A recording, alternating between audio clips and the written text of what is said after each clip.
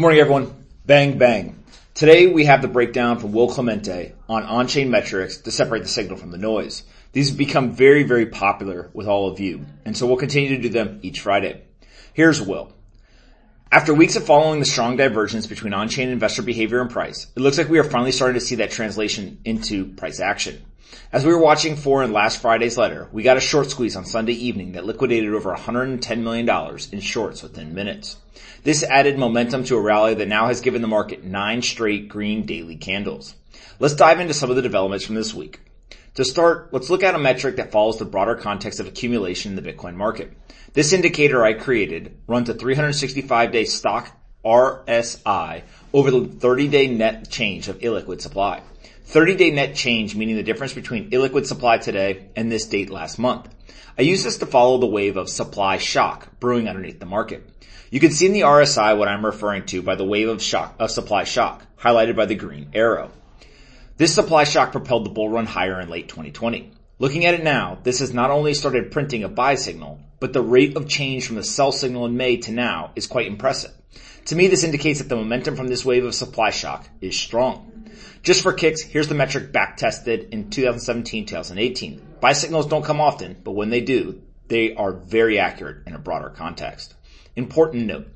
The data used below for illiquid supply, exchange balances, and supply held by different cohorts is all 1 day old. I've never done this before in the newsletter, but I feel that it's appropriate because of the following. On Thursday, there were massive reported outflows from several exchanges, including over 108,000 Bitcoin from Kraken, showing their balances dropped down to 62,859 Bitcoin. I am highly skeptical of these flows, which affect other entity-related data, including illiquid supply. I suspect it is just end-of-month routine internal shuffling that will be picked up in a few days by Glassnode's heuristics. Hope you understand. We'd rather be on the safe side and not spread data that likely needs to be updated. We'll have confirmation by the time we speak again next week, as Glassnode is looking deeper into the flows. So, we've looked at the supply shock in a broader sense, but now let's take a more real-time look at the movement of coins from weak to strong hands. To do so, we'll use liquid supply ratio, showing another uptick. After tracking this reaccumulation process since May, it is now almost fully complete. Supply shock is at levels that previously priced Bitcoin at $50,000 to $60,000. Exchange balances have taken another drop, once again showing accumulation down 66 to 655 Bitcoin this week.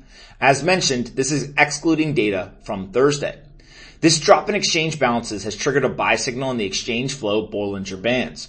This follows large moves in exchange flows. When massive inflows occur, selling is assumed. When massive outflows occur, accumulation is assumed. With this framework, we can create buy-sell signals based on when the metric breaks out of the bands in either direction. The market is taking some profits on this rally though, realizing up to $2.4 billion in net realized profit on Tuesday. This isn't alarming in my opinion, and it is to be expected after we've sat at the bottom of a range for weeks. But just to do some further investigation, I find it prudent to look at the age of coins being sold. If we see strong profit taking from older coins fading every bounce looking to exit liquidity, that's not ideal. So here's what can be found upon further investigation. Looking at the average age of the coins being sold, this continues to go sideways, with the broader multi-month trend still clearly down. We actually had a downtick in the age of coins sold on Tuesday. Coinciding this with the $2.4 billion of profit realized means those coins were likely newly bought in this range, not experienced market participants. And to just go a step further, here's the spike on Tuesday of coins being spent between 1 week and 3 months old, within this 30K to 40K range. No major coinciding spike from older cohorts. On a similar note, this recent rally has increased the percentage of total supply and profit from 65.82% on the 20th to 82.58% at the time of this writing. The last time the percentage of supply and profit was this high, Bitcoin was priced at nearly $50,000. This is inadvertently another way to note how many coins were reabsorbed in this 30 to 40K range, as coins had to be spent at lower prices for that to be true. A last note on profit taking. Here's SOPRA, the spent output profit ratio, adjusted for Glassnode's entity clustering. This shows the market is once again trading in a state of net profit. Would like to see this indicator stabilize above 1 or bounce off 1 on a price correction to get bullish confirmation. Miners continue to heavily accumulate what has been tracking for almost 2 months now. After the drop in hash rate and a massive difficulty adjustment, the miners still on the network are very profitable. This is because the amount of hash competing for block rewards is much less.